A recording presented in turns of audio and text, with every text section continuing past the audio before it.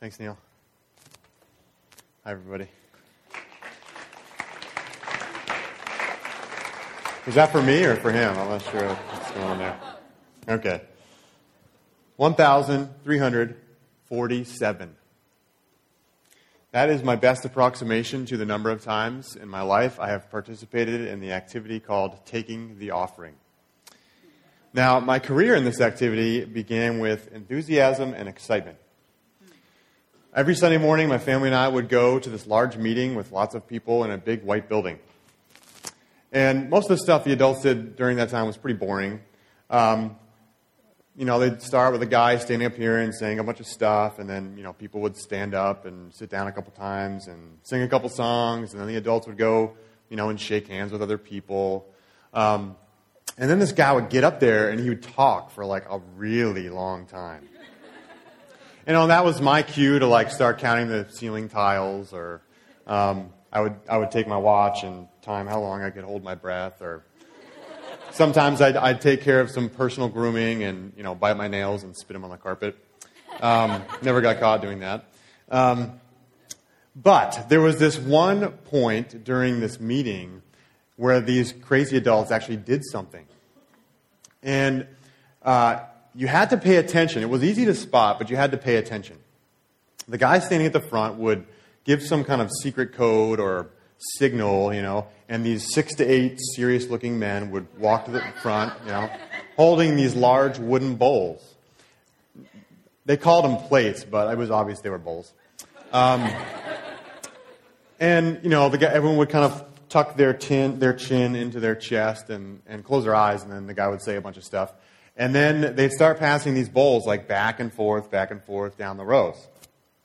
Now, if you didn't zone out and you paid attention, that bowl would, sooner or later get close to you, and you could actually get your hands on it and pass it to the next person. Oh, what a thrill, right? But you did have to pay attention because that thing moved like a hot potato. For whatever reason, nobody ever wanted to hold on to that thing for very long. It was just like zoom. And if you were looking at something or you were staring at the ceiling still, it was gone and you missed your chance. Oh, no. The one thing I could participate. Now, the really good weeks were when you actually got to put something in that basket. So people were actually dropping pieces of paper and envelopes and things in there. And, if you were lucky, maybe you'd get to beg mom or dad, can I put that paper in there? Or you might have to negotiate with your sibling a little bit. But the glory of dropping that paper in the basket, pass it to the next person, Now, at some point, all of that changed. What started as enthusiasm, excitement, moved at some point to uncertainty, confusion, and guilt. What happened? I got my own money. Right? As soon as you have your own money, that whole passing the bowl thing takes on a totally different tone.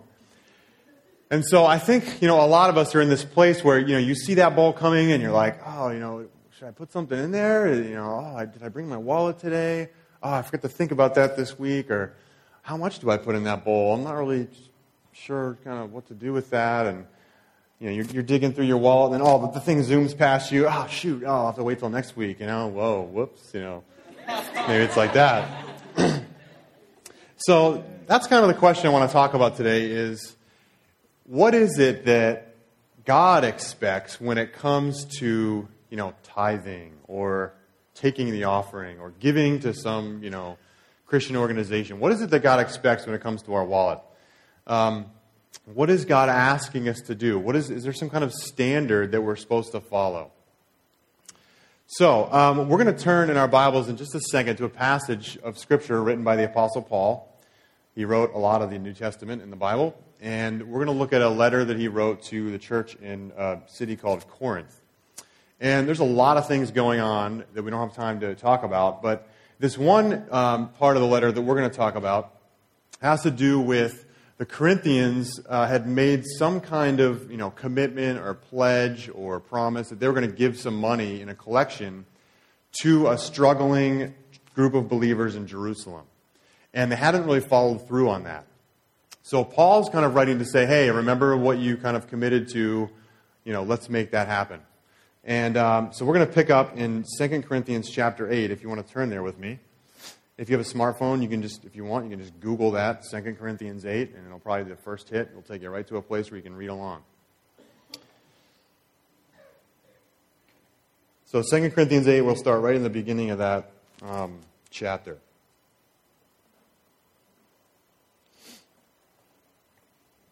Okay. We want you to know, brothers, about the grace of God that has been given among the churches of Macedonia. For in a severe test of affliction, their abundance of joy and their extreme poverty have overflowed in a wealth of generosity on their part. For they gave according to their means, as I can testify, and beyond their means, of their own accord, begging us earnestly for the favor of taking part in the relief of the saints. He's talking about Jerusalem there. And this, not as we expected, but they gave themselves first to the Lord, and then by the will of God to us. Accordingly, we urge Titus that as he had started, so he should complete among you this act of grace. But as you excel in everything, in faith, in speech, in knowledge, in all earnestness, and in our love for you, see that you excel in this act of grace also.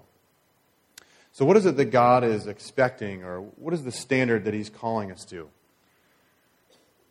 God wants us to give until it hurts. Now look at this church in Macedonia. A couple things to notice here. It says that they gave beyond their means, right, beyond somehow what they were able to give. And they did it even though they were poor and in some severe affliction. I don't know what that is. Could be financial, something else, maybe persecution. But they're obviously giving, kind of above and beyond what it seemed like they would be able to give. And the second thing to notice about them is that they did it willingly. It says that they begged, right? Or they pleaded with Paul that they would be able to take part. You can see what's happening there. Maybe they're like, Paul's like, no, you don't need to give. You guys, you got enough hardship going on. But they're like pleading that they could give, right? It overflowed in a wealth of generosity on their part. And so God is calling us to the same thing. God is inviting us to give until it hurts. And so the first point of that is that giving is going to involve some sort or some form of sacrifice. That's what God is calling us to. In the Bible, there's a couple passages I put up here. If you can put up the first one, the first slide there, Galatians 6. God calls us to bear one another's burdens and so fulfill the law of Christ. Now, Jonathan Edwards commented on this, famous New England pastor, and he said that it's hard to bear someone else's burdens without being burdened. Makes sense, right? Another verse, this is pretty well known, but Matthew 10, right? Jesus calls us to, right? Whoever does not take his cross and follow me is not worthy of me. Whoever finds his life will lose it. Whoever loses his life for my sake will find it. So it shouldn't be surprising to us that there's some form of sacrifice or burdening ourselves with this aspect of our lives of giving. Now, before you write me off on this, I want you to think about, let's just do a quick raise of hands. How many of you have ever traveled outside of the country on some kind of missions trip? Just raise your hand, put your hand up. Yes, perfect. Okay. So, yes, this is a setup. If you've ever gone overseas, you may have experienced this. My guess is at some point you may have been invited into somebody's home, somebody gave you a gift or, prepared some kind of large meal for your group. It's happened to me a couple times in Mexico and other places. What's interesting about that is that usually when you're traveling somewhere else in the world, they usually have less money than you. And that's part of the reason you're there. You're building a school for them or a church or you're doing some project. But it's just amazing that even though people don't have enough money, so to speak, to give you something, somehow these people scrape it together and present you with this overflowing gift of gratitude for why you were there or grace. So before you just kind of write this off, remember your experiences there. They're important. There's always something that we can give, and there's always a sacrifice that we can make. And that's what God's inviting us into. Now, the other thing to notice is that in the very next verse, sorry I didn't read this part, but verse 8, it says, I say this not as a command. I say this not as a command. And so it's important to understand that, hey, you're not obligated to do this. There is no obligation. The Old Testament is kind of a different story. Very clear, you have to give 10% of your earning. And there's these other festivals and feasts where you have to bring this goat, and you got to bring this, grain offering, and all these things. It's kind of easier back then. You just knew exactly what you did, and you just follow the rules, right? But it's different now, right? You're not obligated, okay? As Neil talked about a couple weeks ago, we're no longer slaves. We are sons and daughters. We are called friends of God. So what was a command now is just an invitation. So let me just cross out that word that I said earlier, which is expect. Let's just throw that away for a second, okay? It's not what God's expecting you. He's not pulling out a ruler and he's measuring how much you're giving. This is an invitation to something awesome. God is inviting you into this amazing thing called giving. I'm going to tell you why it's amazing in a minute, but just stick with me, okay? So it's not a command, it's not an obligation. Now, there are some things in the New Testament that talk about, hey, we do have an obligation to support these people that are serving us. So I'm not just saying there's nothing at all by way of, hey, we need to pay these people that are working and serving on our behalf and feeding us the word on a regular basis.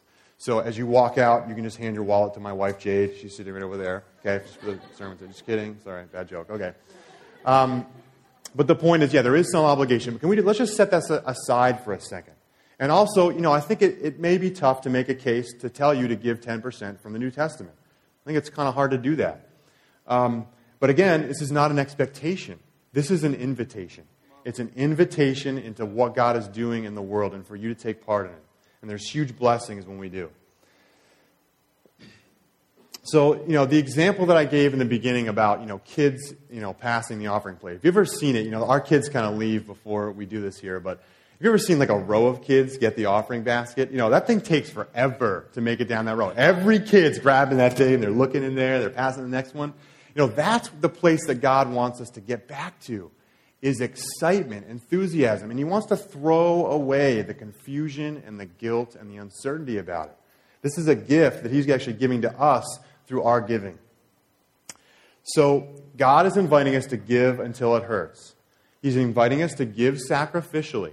To give in such a way that it actually is going to cost us something. It may be a burden to our budget. That's kind of the goal that God is getting. Not a standard, not an expectation. This is a goal and an invitation.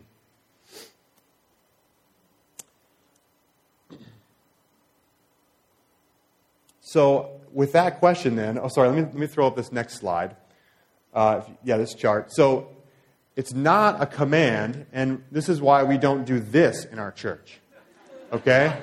We don't track at what everybody, gave in 2013, and we throw it up on the slide and say, all right, Bakers, good job. Miriam's doing good. Okay? Crasses, way to go. Rocking it. You backers, pretty good this year. Yeah, you're in second place. Oh, Carlson's, we need to have a little chat after this service, right? Okay? So we want to throw away the ruler. This is an invitation, okay? It's not some obligation that God is throwing on you. If you're feeling guilt about it, you need to dig a little deeper and figure out what's going on inside of you, okay? All right, so if we're not obligated, right, if this isn't some command like the Old Testament where you got to give 10%, then hey, why should I give anything, right? All right, I'm free.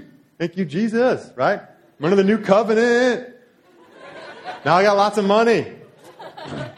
So what's the point, right? What's the point of giving if there's no, expectation, standard, if it's all just kind of, hey, whatever you feel you can give, okay? Well, I got a few reasons for you, okay? We're going to give until it hurts, until it doesn't hurt. We're going to give until it hurts, until it doesn't hurt. In other words, we're going to give sacrificially until we get a change of heart and it doesn't even feel like a sacrifice anymore. So the Lord is inviting us to give and give and give until giving is so awesome and we understand so well the blessings of giving and what comes when we give that it's no longer a burden. It's just an amazing thing that I get to do. That's what God's inviting us to. Give until it hurts, until it doesn't hurt. Now here's 4 reasons why we should do that, okay? Let's read the next couple verses in this section. Paul's going to spell out 3 of them here, and then we're going to jump to another passage. You're going to give us one more. So Paul, again, verse 8, chapter 8, I say this not as a command, but to prove by the earnestness of others that your love also is genuine. For you know the grace of our Lord Jesus Christ, that though he was rich, yet for your sake he became poor, so that you by his poverty might become rich. And in this matter I give my judgment, this benefits you, who a year ago started not only to do this work, but also to desire to do it. So there's the beginning of what they had committed to do for the gift. So verse 11, so now finish doing it as well, so that your readiness in desiring it may be matched by your completing it out of what you have. For if the readiness is there, it is acceptable according to what a person has, not according to what he does not have. For I do not mean that others should be eased and you burdened, but that as a matter of fairness, your abundance at the present time should supply their need, so that their abundance may supply your need, that there may be fairness. As it is written, whoever gathered much had nothing left over, and whoever gathered little had no lack. Okay, so the first reason we see in this passage, right in the beginning, is if you love God, you will give. Paul says it's a proof of your love, okay? It's a proof of your love for others, specifically for the Corinthians. It's the proof of their love for the people in Jerusalem. And as the Bible says elsewhere, right, how do you love God? By loving others, right, and obeying his commands. So there's no, you can't separate those two things. So if your love for God is genuine, you're going to be motivated to give. Now, essentially Paul's saying, he's encouraging the Corinthians, hey, put your money where your mouth is, right? That's what he's saying. And, Jesus probably said it best. In Matthew 6, you're probably familiar with this verse. There it is, okay. For where your treasure is, there your heart will be also, right? A lot of people have heard this verse. And what Jesus is saying is, hey, wherever you put your money, that's what you're going to love. Wherever your paycheck goes, or whatever you're buying or spending your money on, your heart goes towards it. Last weekend, Jade and I bought a Vitamix blender. Yes, I'm telling you that in a sermon on giving. Isn't that amazing? Okay. So, true confessions. They're really expensive. You don't know what they are, but they are amazing. You can put carrots in there, and it will liquefy them. I don't know if you ever tried that in like a normal blender, but it makes your smoothie awful. It's like these huge chunks of carrot. Anyways. Okay. So, a Vitamix blender is really expensive, but now that I've spent all this money on it, I just love this thing. I'm using it every day. I'll just tell you one more cool thing about it. You can throw apples in there with some water and turn it on, and 5 minutes later, you'll have hot apple cider. The thing spins so fast that it heats the liquid to like a hot beverage temperature. Precisely. It's amazing. Ask Matt Schilling. He experienced that last week. Okay? There you go. Okay? The man loves apples, too, so a little bias there. But. Okay, so anyways, the point is, right, we spent a lot of money on this, so now I'm really careful with it. I take care of the thing. I wash it out real careful every time. I never did that with the old blender, it's kind of all right, I'm done with this thing, So wherever you put your money, right, your heart is going to go towards that because you've made an investment in it. That's what Jesus is saying, right? And this is why money matters so much. Money matters because where we put it, that's where our heart goes. And Jesus wants our heart. So he's saying, hey, look, you got to think about the money because I want your heart. Jesus doesn't really care about the money. God doesn't need your money. He wants your heart, but he knows that wherever you put that, that's where your heart is going to go. Another example. Elizabeth Gilman's going to India. Come on, right? Now, you can tell Elizabeth, hey, I love Indian people, and I'm so excited about what you're doing, and yeah, I love you, and I support you. But, put your money where your mouth is, right? How much do you really care if you're not willing to burden yourself with a little extra expense every month to send her to India so that people, the country that has more unreached people groups in the world, can actually have a chance to hear about Jesus, right? If you're not putting your wallet there, maybe question how much you actually think about that. Now, obviously, you can, if you prayed for her every day, I think she'd just take that too. But you see the point that Jesus is making here, right? It matters where we put our money, and it reveals what we actually love. So the point of all this is, hey, Paul is saying, hey, if you love God, if you really love his kingdom, your wallet is going to be a testimony to that. Your budget, okay? And again, we're throwing off the guilt here. We're not measuring. It's not a ruler, okay? It's just what is God calling us to give? He's inviting us to invest in this. Okay, reason number 2. All right, giving is a way to remember, imitate, and become like Jesus. It's enough right there. Giving is a way to remember, imitate, and become like Jesus. Look at what Paul says. Verse 9, for you know the grace of our Lord Jesus Christ, that though he was rich, yet for your sake he became poor, so that you by his poverty might become rich. Right? Jesus was in heaven with God the Father. He chose to become a baby, a vulnerable human being, subject to, death, ultimately, just ridicule, despair. He gave all of the stuff that he had in heaven up. He became poor so that we could become rich. Right? He gave it all up for us. So that now we, just by simply putting our faith in Jesus Christ and receiving his sacrifice of dying on a cross, we get forgiveness of all of our sins, and we receive a relationship with God. And we throw the rulers away, right? And we're no longer slaves and servants, as Neil was saying. Now we are sons and daughters and made friends of God. Right? So any small act of giving that we do is reliving or reenacting the incarnation of Jesus. Anytime we give to somebody else, we are doing what Jesus did. We are becoming more poor, right, so that someone else can experience the richness of God. Right? And as we do that, right, we're imitating what Jesus does. Through his whole life, we're becoming like him. Because the more we do those things, the more God gets a hold of us and transforms us into the likeness of Jesus. So every small act of giving is reliving and reenacting the incarnation of Christ, the ultimate wealth to poverty story, right? It's the reversal of the American dream, isn't it? Wealth to poverty so that other people could go from being poor to rich. So that's reason number 2, okay?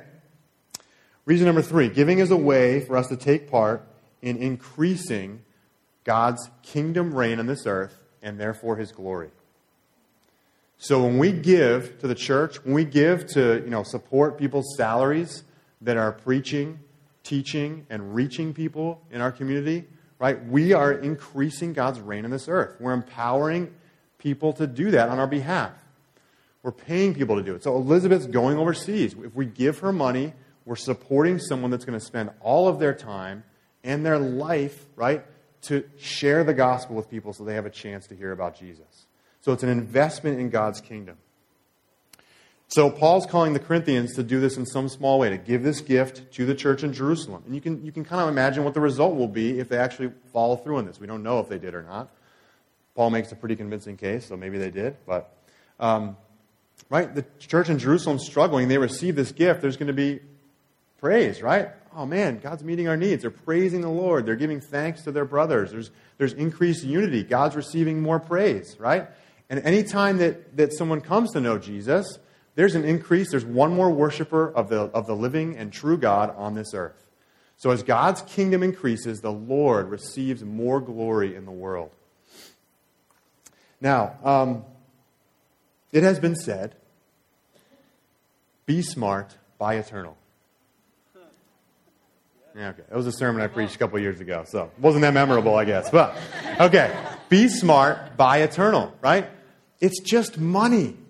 When it all comes, it's just money, right? It's amazing that we can use money to have an eternal impact on people's lives. You can use something that will burn one day, will be gone, will be worthless. If our economy crashes, it'll be worthless sooner than that, right? And you can invest it in something that will last forever. In someone's life that will be changed. They'll hear about Jesus because we're giving to make that happen. When I was in, 1992. I got to always start the numbers first. I was in 7th grade, okay? This was also the year that Shaquille O'Neal was a rookie in the NBA. Now, for those of you that were alive at that point, Shaquille O'Neal came into the NBA with a big splash. He broke a bunch of backboards. I think he did it like 3 or 4 times, and he was just an awesome player. I was like, whoa, Shaquille O'Neal, I'm in 7th grade and playing basketball. I'm like, yeah, So, my dad was really into like collecting coins and stuff, and I was kind of into that. But there was a little bit more of an allure to collecting basketball cards. And my dad got this magazine that was I can't remember the name of it, but it was like, coins and like cards and other collectibles and stuff. And there was this Shaquille O'Neal rookie in there that was like $70. I was like, wow, I want to buy that Shaq rookie card. It's going to be worth so much money in like 20 years, I'm like looking at this old Beckett guide to basketball cards, and anyone that collected those. You see like Michael Jordan rookie, it's like, $1,236. You're like, wow, that's only 86. I was like alive, I could have had that card, So I bought this card, You look at the value now, it's probably like $5, because people just don't collect basketball cards anymore. So what a silly investment. If I had spent that on silver, the price has probably gone up 200% in the last, 15 years or whatever. So should have listened to my dad on that one. The point is, right? Yeah. We're making investments with our money. What are you investing your money in? Okay, Jesus says, lay up for yourselves treasures in heaven, where moth and rust, it can't touch it, right? It's eternal reward when we give. It's investing in God's kingdom. It could make a difference for someone for all eternity, forever. Okay, let me give you one last reason. We've got to go to the next passage for this. So turn to chapter 9, okay? There's a short section I'm going to skip in this passage because Paul's just going to be giving some details about the gift, how it's going to be administered, and he's kind of saying, hey, we're being responsible with this. I'm going to send these guys to you. 2 people counting money is usually a better idea than 1. And just kind of giving some general instructions. So now go to chapter 9, if you would, verse 6. This is 2 Corinthians 9, verse 6. Okay, Paul says the point is this. That's nice, isn't it? He says, here's the point, okay? Whoever sows sparingly will also reap sparingly. And whoever sows bountifully will also reap bountifully. Each one must give as he has decided in his heart. So again, not a command or an obligation. This is an invitation. Not reluctantly or under compulsion, for God loves a cheerful giver. And when it says that, it just means, right, God is delighted when we give cheerfully. He's not saying he loves givers more than others. You're loved, right? God loves you. It's not a measuring stick. It's not a standard you have to live up to. God loves you. But he's delighted when we give cheerfully. And God is able to make all grace abound to you, so that having all sufficiency in all things, at all times, you may abound in every good work. As it is written, he has distributed freely. He has given to the poor. His righteousness endures forever. He who supplies seed to the sower and bread for food will supply, will supply and multiply your seed for sowing and increase the harvest of your righteousness. You will be enriched in every way, to be generous in every way, which through us will produce thanksgiving to God. Again, God's glory increases. For the ministry of this service is not only supplying the needs of the saints, but is also overflowing in many thanksgivings to God. It's meeting people's needs, and it's increasing God's glory. By their approval of this service, they will glorify God because of your submission that comes from your confession of the gospel of Christ and the generosity of your contribution for them and for all others, while they long for you and pray for you because of the surpassing grace of God upon you. Thanks be to God for his inexpressible gift. Okay, so reason number 4 is this, right? Giving is a statement that we trust God to provide for our needs, both financial and emotional. When we give, it's the most tangible way that we can tell God we love him and we trust him with our lives and our needs. Now, there's a lot of common thought patterns that come up when we think about giving. Here's a couple. Okay, one is, hey, I don't have enough money to give. I'm barely scraping by right now and paying my bills. Another thought is, I need to sock some money away for a rainy day, right? What am I going to do if, fill in the blank, some emergency happens? Or, you know what, I really got to start thinking about retirement. I got to put a lot of money towards that. For some of us, it's another thought pattern is just, well, hey, I kind of wanted to spend that money on a Vitamix blender, right? Or I've been saving up for this thing. Or, you know, I got $20 in my pocket. You guys don't know that song? Okay. No, I wanted to go out to eat with my friends after church. I can't drop it in the offering plate because I need that money. We're going out to dinner, right? Another one is just, hey, I'm going to think about that later. I don't have a family right now. I'm not married. I don't have kids. So I'm just going to kind of push that whole responsibility with money thing over there. Okay, I'll figure that out later on. So the problem with all of these thought patterns is they all fall into a trap. And the trap is, if I had just a little more money, if I I just had just a little more money, I'd be happier. Just had a little bit, just a little more money, kind of ease some of this over here. If I just had a little bit, I'd be a little happier, That's a trap. It's a trap, and it's a good one because there's a little bit of truth that seems to be in there. Because it could be true, it might be true, that if you had a little more money, life would be a little easier. Right? It might be. Okay? You could have an easier time paying that mortgage payment every month, or you wouldn't have to worry about your college loans, or you just wouldn't have to worry about how to pay the electrical bill, or whatever it might be. Yeah, if you had a little more money, maybe you could go to a nice place to eat once in a while and take your wife or girlfriend out on a date. So yeah, could it be a little easier? Yeah, I think maybe that could be true. But that doesn't mean you're going to be happier. Because the real trick happens when you get to that next level, but then there always seems to be another level. You can never actually get there. And that's the trick. And the other thing is that money's not going to make you happier. Now, we all know that is true, but that thought still goes on me. If I just had a little more, I would be a little happier. One of the best teachers I had in high school, his name was Mr. Turner. Now, I got to describe this guy for you. He was 6'5", kind of balding, big glasses, but he could bench 300 pounds, I saw it, and run a mile in under 6 minutes. Dude was a beast. And he was a beast in the classroom, too. I had him 2 times. I went to a small public school, and I had him freshman year and senior year for geometry and calculus. And he would just assign the section. He'd be like, read the section, do a bunch of these problems. And it was basically an hour every night. It was like, Turner's homework, an hour. And it was just tough. Like, you had to figure this stuff out for yourself. It wasn't like he was staying there teaching you. But I remember that class, and it was a good class. I learned a lot, and maybe fun is a little extreme, but I guess not if I became a math teacher. But it kind of got to be fun, right? And I actually had him as a basketball coach, too. He was an athlete, as you can guess. And his practices were tough. He made you sprint and run and, do all this stuff. But there was some of the best teams that I had been on in high school was playing for him. So all that to say that just because something's easier doesn't mean you're going to be happier with it. You can think of maybe some other classes that you've had in school in your career that were kind of easy, but they were just lame because you didn't have to do anything. It was just like I didn't really learn anything with it. So just because it's easier doesn't mean it's going to be happier. Don't fall trick to that. So what does Paul say in this, right? He's basically pointing us to the fact that when we're susceptible to this trap of like thinking that if we have a little more money, we'll be happier, we're really making money an idol. And if that doesn't make any sense, it means like we are saying, hey, money, you're going to save me. And money, you're going to make me happy. You're the one that's going to,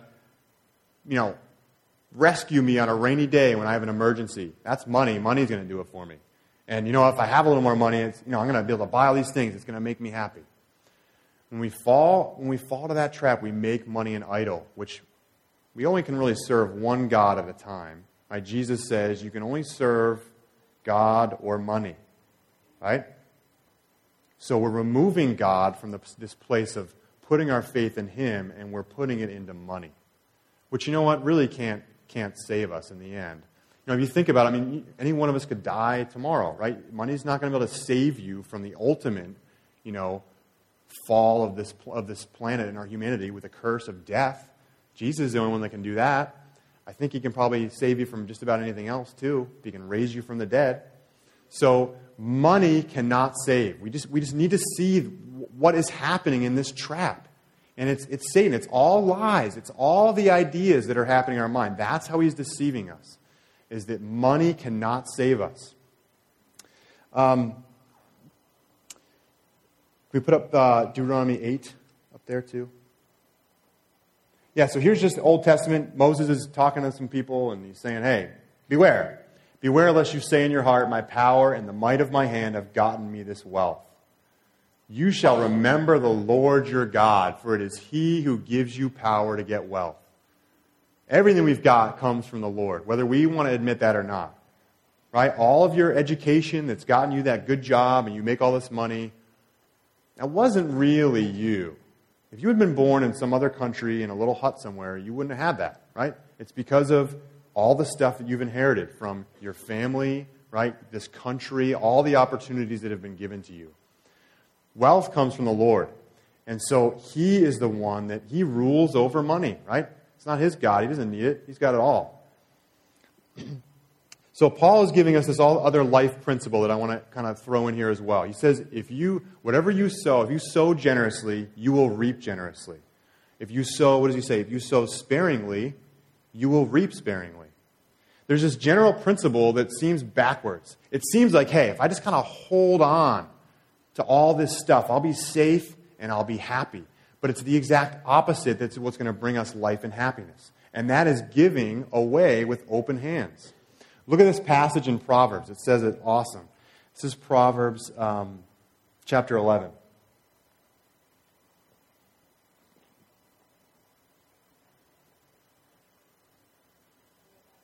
Don't have it? Should have memorized it.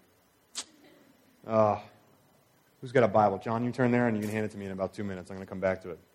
Okay, so sometimes in my mind I think, man, what if I had all the money that I've ever given away to like church or some charity? What if I just had it all right now? Anybody else ever think about that? It's like, oh man, that was a lot of money. You know? What could I do with it? I could like put a huge chunk of that down and like pay down my mortgage or, pay off some college debt or, buy a new car. Yeah. Maybe that's your thing. I don't know. But it's not really going to make me any happier. It's just a trick. If I had it all back, I'd probably even be a different person. If I had never given anything in my life, my back would probably be a little more like this, and kind of miserly, just miserable, never giving anything away, right? Do we have the picture that was up there of the Israel? If not, I can just go for it. You got that verse? 11:24. Okay, so let me talk about this, and then I'll go to this. Thanks, John. So there's two bodies of water here. At the top, you see the Sea of Galilee, and at the bottom is the Dead Sea. Now, the Sea of Galilee is mentioned a lot in the Bible. It's there's a lot of fish there and life, and there's fishermen that would fish in there, just teeming with life. It's a very fertile place. And you can see there's a river that comes into that, and then the Jordan River flows out of it. Now, down there is the Dead Sea. Why is it called the Dead Sea? It's dead. There's nothing in there. It's just a bunch of salt, and you float really well. Okay? Isn't it interesting that the Sea of Galilee has stuff flowing in and out, but the Dead Sea doesn't? Nothing flows out of there. Proverbs 11:24 says, "One gives freely, yet grows all the richer. Another withholds what he should give and only suffers want. Whoever brings blessing will be enriched, and one who waters will himself be watered." So the true principle of life, thanks John, is that when we give, we are actually going to receive, right? When we don't and we just hoard and say, you know what, I'm going to hold tight out of fear and just selfishness or whatever, we become like the Dead Sea. There's no life in us. So give until it hurts, until it doesn't hurt. When we give sacrificially, we are learning to trust God. And this is what it's all about on His end. He doesn't care about the money. He just wants you to trust Him. He wants you to be able to lay stuff down and say, all right, God, let's see how you're going to come through on this one. And Paul is reminding you, right, in this passage, it says, God is able to make all grace abound to you, so that having all sufficiency in all things at all times, you may abound in every good work. He said that all 3 times, just as emphasis, right? He's trying to point out that God is going to give you everything you need to do His will. He will provide for you, both financially, for money, what you need, and emotionally. Your happiness, fulfillment, all those things are going to come from God. And it's either this choice to kind of put ourselves in alignment with that and trust Him, or just hold on out of fear and worry about how we're going to get what we need. So, again, let me just repeat this statement. Giving is the most tangible way that we can show God that we trust Him. It is. Do we really trust God? Well, let's give and see if we do. Give until it hurts, until it doesn't hurt. Until God transforms your heart. And it's just a joy because you see all these reasons of like, hey, it increases God's kingdom. I become like Jesus when I do it. Right? It shows God that I love Him and that I trust Him. Okay, so where do you start? Okay, if it's not, just, hey, this command to tithe or I have to bring this sacrifice at this appointed season, where do we even begin? Well, here's a couple things. Okay, one is we need to repent from making money an idol. The first step is, hey, we need to repent and say, God, please forgive me for trusting in money instead of trusting in you. And the second thing then is to receive God's forgiveness and His love. So confess. Hey, just confess. Let it go. I've messed up in the past. God, I haven't honored you because I've said, hey, you know what? I'm going to trust in money. I'm not going to trust in you. Let's repent of that. And then let's receive God's love. Receive the truth that God will provide for your needs. Okay, thirdly,